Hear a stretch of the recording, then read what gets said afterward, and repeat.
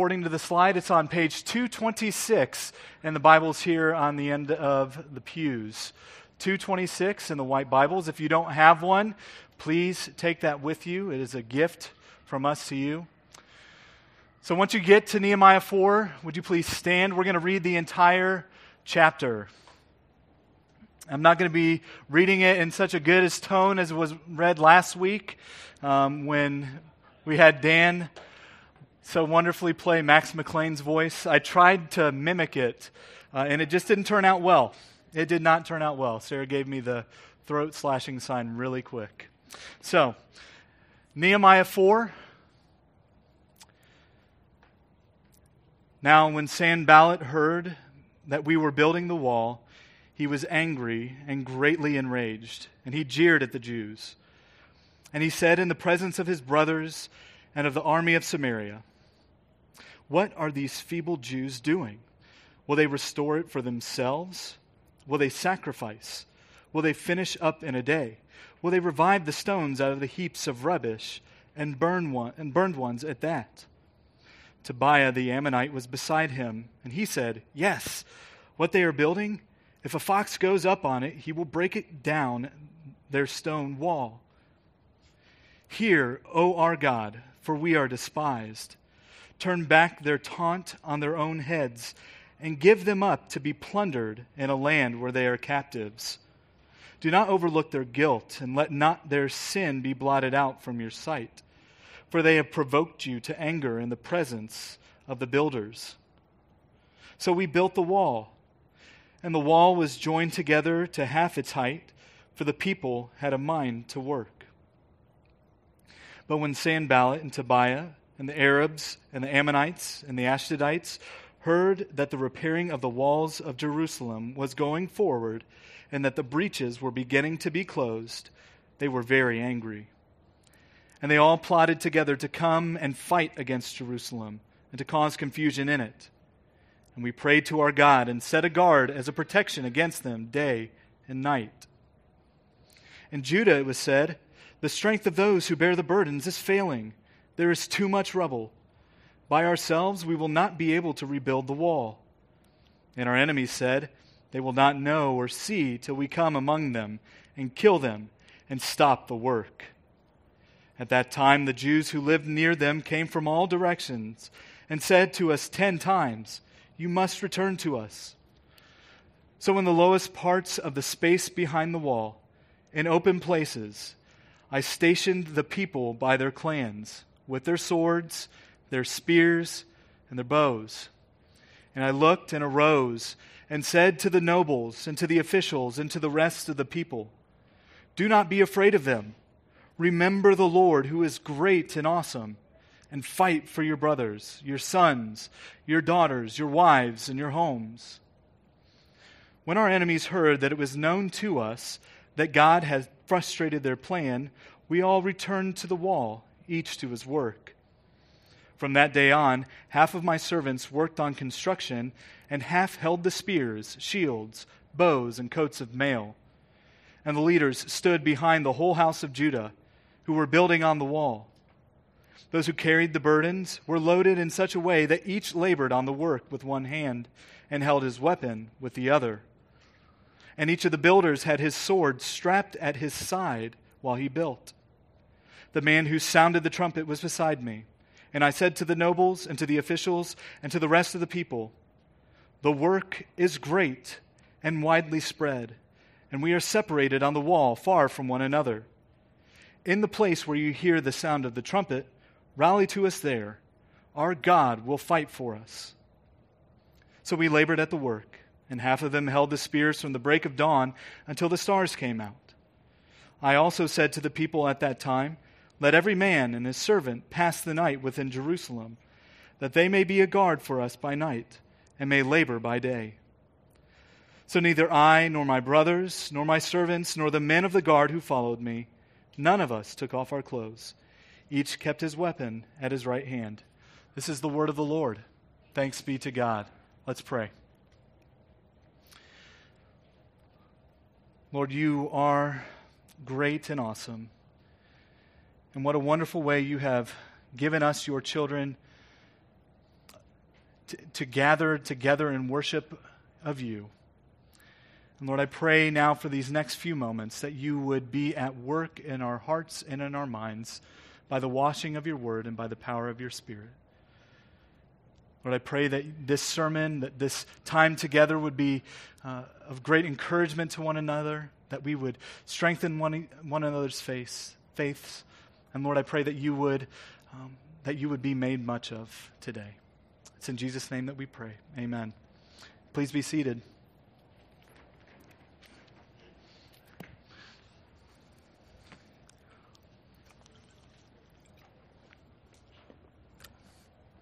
Now, for the past month and a half, we have been preaching through the book of Nehemiah. And in that amount of time, in just 3 small chapters, we have gone through quite an engaging set of events. In chapter 1, Pastor Garrison taught us that the story of Nehemiah begins with him receiving news that the wall around Jerusalem was broken down and the gates were burned up. And upon hearing that news, he breaks down and weeps and becomes persistent in prayer to the Lord for an opportunity to be a part of bringing back the restoration of the city of God, Jerusalem. In chapter 2, it begins with a fascinating conversation between Nehemiah and King Artaxerxes. We learned that Nehemiah, who was the king's cupbearer, has his prayer answered by the sovereign God of the universe and is given permission by the king to go back and rebuild the wall of the city of Jerusalem. And then in the second half of chapter 2, Nehemiah arrives at the walls of Jerusalem and goes out to inspect it and to assess the damage. And while doing so, he encounters opposition from Sanballat, Tobiah, and Geshem. And even though he faces this opposition before the people even start rebuilding the wall, Nehemiah perseveres in the work that God has called him to. And then last week, in the midst of this narrative, in the midst of this story, Pastor Dan preached on the snapshot that is chapter 3 and guided us through this list of a participating community in their particular mission of rebuilding the wall. And this week we pick the story back up from chapter 2 and chapter 4 and see yet again that Nehemiah and the Jews are facing an ever-increasing and angry opposition. Well, if you are like me and grew up during the late 90s and early 2000s, you'll remember that a lot of the top movies from that day were either historical fiction or true historical stories that had been changed so much by Hollywood that they may as well have been fiction. The movies that I'm talking about are Braveheart, Gladiator, We Were Soldiers, Saving Private Ryan, Kingdom of Heaven, and King Arthur. And I'm sure that there are many more. But my personal favorite, was Gladiator.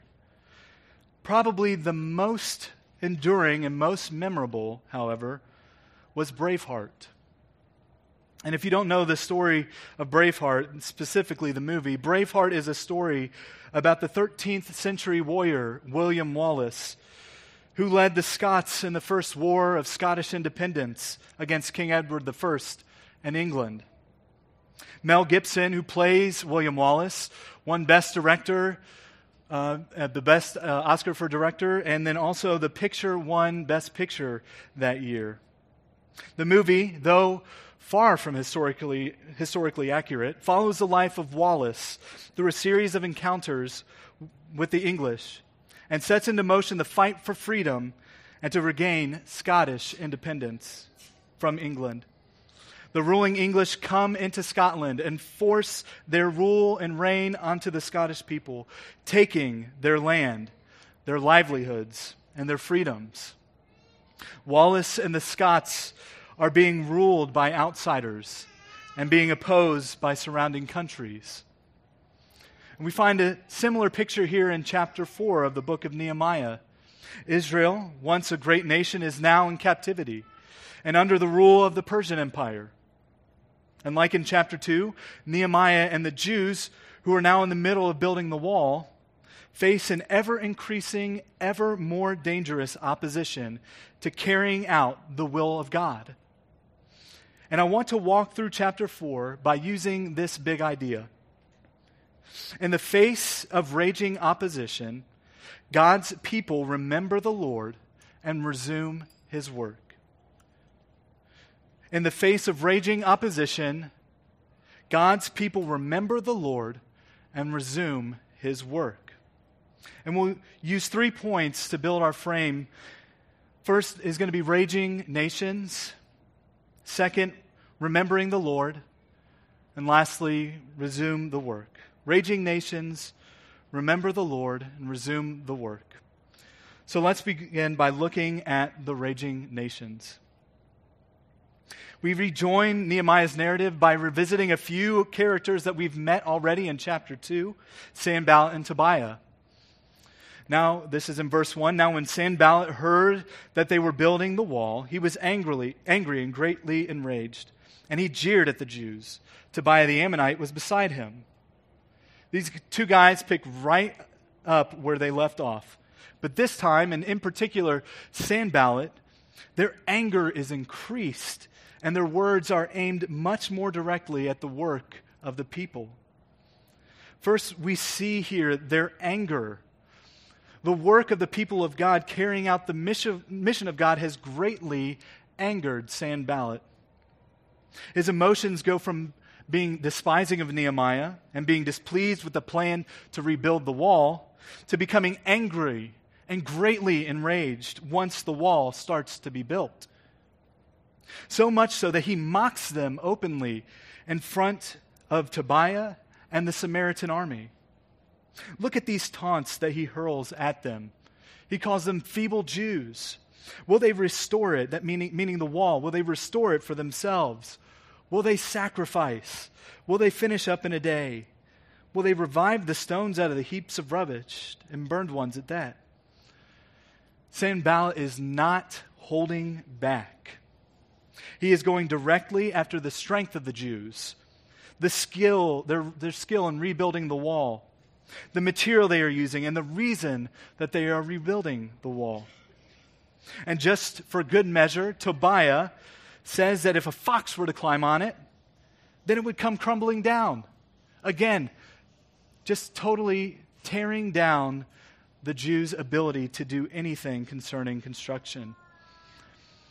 The work of the Jews is really, really bothering this group. That Nehemiah wouldn't stand down after their initial taunts and jeers drives them to rage. And this reminds me of Psalm 2, where the psalmist says, "Why do the nations rage and the peoples plot in vain? The kings of the earth set themselves, and the rulers take counsel together against the Lord and against his anointed." In Nehemiah 4, we have the governor of Syria, Sanballat, and an Ammonite, Tobiah, and later in verse 7 we see Arabs and Ashdodites coming together to set themselves against the Lord and his people. Do you ever find yourself in the place of the Jews? Do you ever face anger and derision when you are fulfilling the mission of God?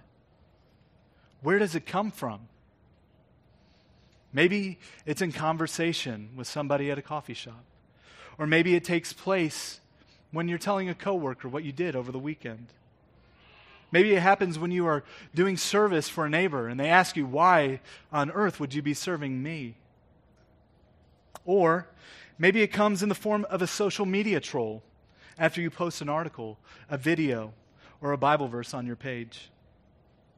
No matter what it is, it's if we are carrying out the will of God in our lives as Christians, then at some time or another, we have faced or will face someone who gets enraged at us because of our faith.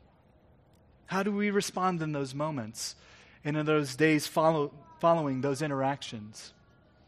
Well, let's look and see how Nehemiah responds once these taunts get back to him. He responds with prayer. He prays. This is a little bit different from his response in chapter 2. There he responds to Sanballat and Tobiah directly after their jeers towards him. This time his response is directed towards God in a prayer for justice. Hear what he says. Hear, O our God, for we are despised. Turn back their taunts on their own heads and give them up to be plundered in a land where they are captives. Do not cover up their guilt, and let not their sin be blotted out from your sight, for they have provoked you to anger in the presence of the builders. Nehemiah's prayer is interesting because of the type of prayer that it is. It's not a prayer that you and I normally would pray. And this type of prayer is known as an imprecatory prayer, or in more layman's terms, a prayer for God's justice and judgment to come against his enemies. And we see these mostly in the Psalms, which is exactly where Nehemiah would have learned to pray. We find an example in Psalm 69:24. Pour out your indignation upon them, and let your burning anger overtake them. And then 27 and 28 adds, add to them punishment upon punishment. May they have no acquittal from you. Let them be blotted out of the book of the living. Let them not be enrolled among the righteous. Nehemiah is praying that God would turn all Sanballat and Tobiah's taunts back on them, and that they would receive judgment and justice for trying to provoke the Jews into giving up. He is asking for God to give justice to those who are trying to carry out his will. Is it wrong for the church to pray imprecatory psalms towards people today? I mean, we pray for justice all the time, but do we pray for it in this same language that Nehemiah uses? Well, I would say no, it's not wrong for the church to use imprecatory psalms to pray today, but I would say here are a couple short responses to back that up. First, just like here in Nehemiah, prayers like this are directed to God's sovereignty, his justice, and his response. Nehemiah didn't send in a special forces unit to take down these nations. Instead, he relied upon the sovereign Lord to carry out his justice. Like Nehemiah, we can respond in kind, not going out and taking matters into our own hands, but trusting in God to dole out his justice as he wills. And then secondly, and again reflected in Nehemiah, our purpose as the church is to carry out the mission of God. As Dan so wonderfully explained what that mission was last week in pointing to Matthew 28:19 through 20, the Great Commission. To add on top of that, William Ross wrote an article in the Gospel Coalition where he says that our mission is to care for souls as we take the gospel to all nations. We aim to expand and feed the flock, not eradicate anything that isn't sheep. We need to use caution when we pray these psalms. We need to make sure that we are praying for God's justice and God's will to be done. So Nehemiah prays, and the Jews continue to build the wall. They had a desire to work, to see the wall completed, because in verse 6, we see that the wall gets built up to half its height, and they're starting to close some of the breaches. It says that they had a mind to work. It just simply means that they really, really were wanting to get this done, that they had a desire to see this completed. And the raging nations thought that mocking and jeering would stop the Jews, but they were wrong. It didn't. So they went a step further, which brings us to our second point. Remember the Lord. The news that the Jews were not deterred by mocking and jeering from Sanballat and Tobiah only made them angrier. In fact, they build up from an intense anger and mocking in verses 1 to 4 to then plotting in verses 7, 8, and 11. Sanballat and Tobiah reach out to others around them to plot against the Jews as they build the wall. They get with the Arabs to the south of Jerusalem, the Ammonites to the east, the Ashdodites to the west, and possibly even the Samaritans in the north. Their plot is to surround the city of Jerusalem on all sides and attack, causing confusion and possibly even death among the people of God. Look at verse 8. And they all plotted together to come and fight against Jerusalem, to cause confusion in it. And what's interesting is the reaction of the Jews, because in verse 6 we see that they had a mind to work, that they had a desire to see the work completed. But their reaction in verses 10 and following is not something that we may have thought after reading a verse like that. It says, in Judah it was said, the strength of those who bear the burdens is failing. There's too much rubble. By ourselves we will not be able to rebuild the wall. So they're losing strength. The work seems overwhelming. There's not enough of them to complete the task. They fear the plot of their enemies. Look, they said that the Jews that lived outside of the walls came and from all directions and said to us 10 times. And when the Bible says something like 10 times, it doesn't just mean 10 times. It means they came and said it a lot. You must return to us. Get out of Jerusalem because there's danger coming. And you know what they're doing? They're forgetting. They're forgetting what God has done for them and is doing for them.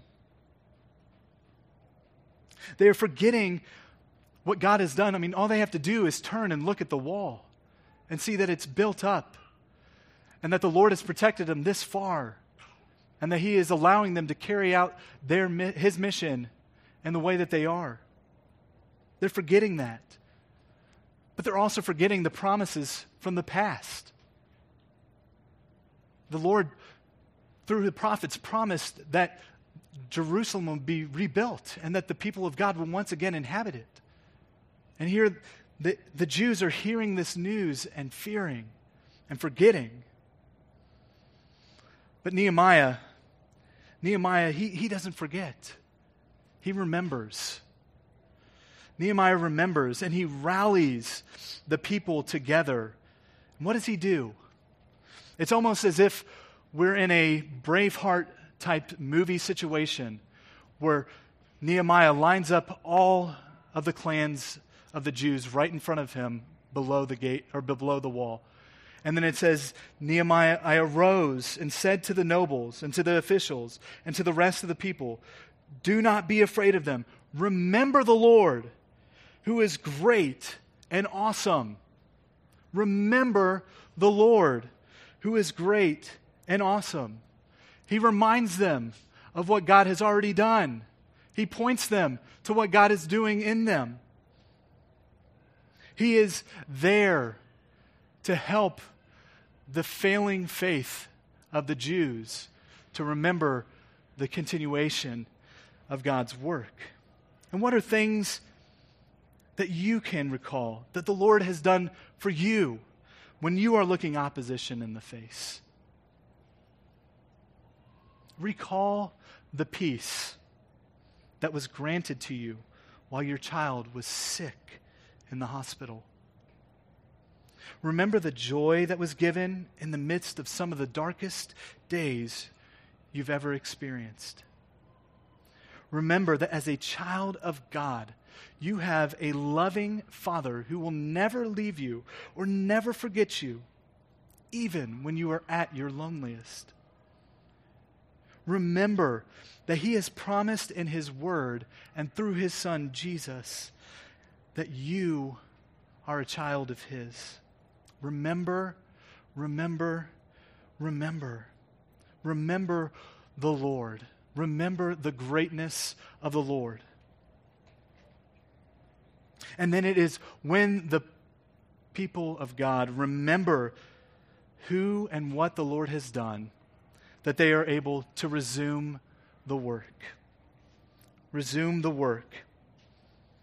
In verse 15 it says, when our enemies heard that it was known to us and that God had frustrated their plan, we all returned to the wall, each to his work. So God frustrates the plan of the enemy. We don't know any more than that. They heard that the Jews were ready for an attack, and they backed down. God answers Nehemiah's prayer yet again, and from verses 4 and 5. And from there, the Jews go back to their portion of the wall and go back to the work. But this time, it's a little bit different. This time, the people are armed and ready for an attack. Verses 16 through 18 says that half men held spears and shields, bows and coats of mail, and the other half worked on construction. And then you see Nehemiah organizing the people of Judah. And so now you have the leaders behind all of the people. And those who were carrying things, they're now carrying a spear or a sword in one hand and carrying whatever material in the other. Can you imagine trying to lift a heavy stone with one hand while you're carrying a spear? And then those who were receiving the materials and building the wall, well, they now have a sword strapped to their side. They're ready. They're ready for an attack at any time. But then it says that Nehemiah has a trumpeter. And if you can imagine this wall that's spread throughout Jerusalem, all around Jerusalem, there are different people, as we saw from last week, in different portions of the wall building. So you can imagine that the people are spread very thin. And so Nehemiah has a trumpeter and says in verse 20, "In the place where you hear the sound of the trumpet, rally to us there. Our God will fight for us." And Nehemiah has them organized and ready in case of an attack, but also keeps them working to complete God's mission. Isn't it interesting that verse 20 ends with Nehemiah saying, "Our God will fight for us," and verse 21 begins with, "So we labored at the work." Nehemiah knows and claims the sovereignty and might of God, but knows that that doesn't mean the Jews are just to stand around and do nothing. They are to continue to participate in the mission of God while being prepared for an attack from their enemy. Now, could God have just said to these stones, "Rise up and build the wall"? Yes, he could. He's God. But he doesn't. He allows people to enter in to participate in his mission with him. And how are we, church, to be prepared for an attack from our enemy? Well, if you would, turn your Bibles to Ephesians 6, 10 through 18. And if you're familiar with the Bible, you probably know this is a very famous passage, the armor of God. Ephesians 6, 10 through 18. And Paul writes to the Ephesians saying, "Finally, be strong in the Lord and in the strong of his might. Put on the whole armor of God, that you may be able to stand against the schemes of the devil. For we do not wrestle against flesh and blood, but against the rulers, against the authorities, against the cosmic powers over this present darkness, against the spiritual forces of evil in the heavenly places. Therefore, take up the whole armor of God, that you may be able to withstand in the evil day, and having done all, to stand firm. Stand therefore, having fastened on the belt of truth, and having put on the breastplate of righteousness, and as shoes for your feet, having put on the readiness given by the gospel of peace. And in all circumstances, take up the shield of faith, with which you can extinguish all the flaming darts of the evil one. And take the helmet of salvation and the sword of the Spirit, which is the word of God, praying at all times in the Spirit, with all prayer and supplication. To that end, keep alert with all perseverance, making supplication for all the saints, and also for me." So, Christian, we may not be facing the Ammonites and the Samaritans and the Arabs and the Ashdodites, but who do we face? What enemy ultimately are we facing? Well, Paul gives us that answer. It's not against flesh and blood that we wrestle, but against the rulers and the authorities, and against the cosmic powers over this present darkness, against the spiritual forces of evil in the heavenly places. So our enemies, our ultimate enemy, is a spiritual enemy. Therefore, we need spiritual armor for spiritual battle, to be ready to fight off the enemy. And why is this important for us as Christians? Why is this important that we would stand firm, battle ready? Well, these attacks are surprise attacks. Sometimes we don't know that they're coming. Something in our life just springs up out of the blue. And we need to be ready. And how do we do that? How do we stay ready? Well, in verse 10, it says, "Be strong in the Lord, and in the strength of His might, put on the whole armor of God." This is not our strength. This is not our might that we are fighting with, that we are standing firm in. Because if it was, we would come crashing down. We would fail. But if we stand in the might and power of God and put on His armor, if we put on the breastplate of righteousness, the belt of truth, the shoes that has the gospel of peace, the shield of faith, the helmet of salvation, the sword of the Spirit, which is the word of God, we are to stand firm, therefore, in the power and might of God. Verse 20 is as true for us today as it was for the Jews in Nehemiah's situation. Our God will fight for us. It is more than just a rallying cry. It is a reality for all of God's people. He has fought for us and has won the victory. And in Braveheart, William Wallace never delivers freedom and independence that he had longed to bring to Scotland. In fact, he is caught by the English and put to death before that takes place. Actually, the freedom of Scotland is delivered by another, Robert the Bruce. Robert the Bruce, who is later made the king of the Scots, defeats the English army and gains the freedom of the Scottish people. And like William Wallace, Nehemiah is also unable to deliver full freedom to the Jews. While it may seem as if they are living in a post-exilic Jerusalem, they're not. And we'll get to this in chapter 13, but while they may have been free to live in their city and worship their God as they wanted, in chapter 13 it shows that they still fall back into their old ways of not following the law, not keeping the Sabbath holy. I mean, in Nehemiah, we see him beating people and pulling out their hair.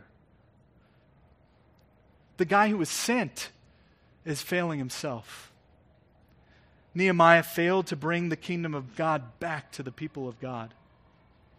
But there is one who came after him who did. Jesus, the second member of the Trinity, God in the flesh, came down to earth to achieve the ultimate victory. A victory over sin and death that would not just be for the Jews, but to all who believe. Our God will fight for us, and He did so in the most unusual way. Instead of riding into Jerusalem on a mighty war horse, He came riding on a donkey. Instead of being raised up and seated on the throne, He was raised up on a cross of wood. It was there that He fought for us against our enemies, sin and death. It was there that Christ achieved the victory that we could not. And if we are in Christ, that victory is ours as well. We have been freed from sin and been given new life in Him. And we get to celebrate that victory in the next few moments when we participate in the Lord's Supper. Christ's body broken for us. Christ's blood shed for us. Those things have purchased our lives. Those things have purchased our freedom. Let's take a few moments for a time of silent reflection.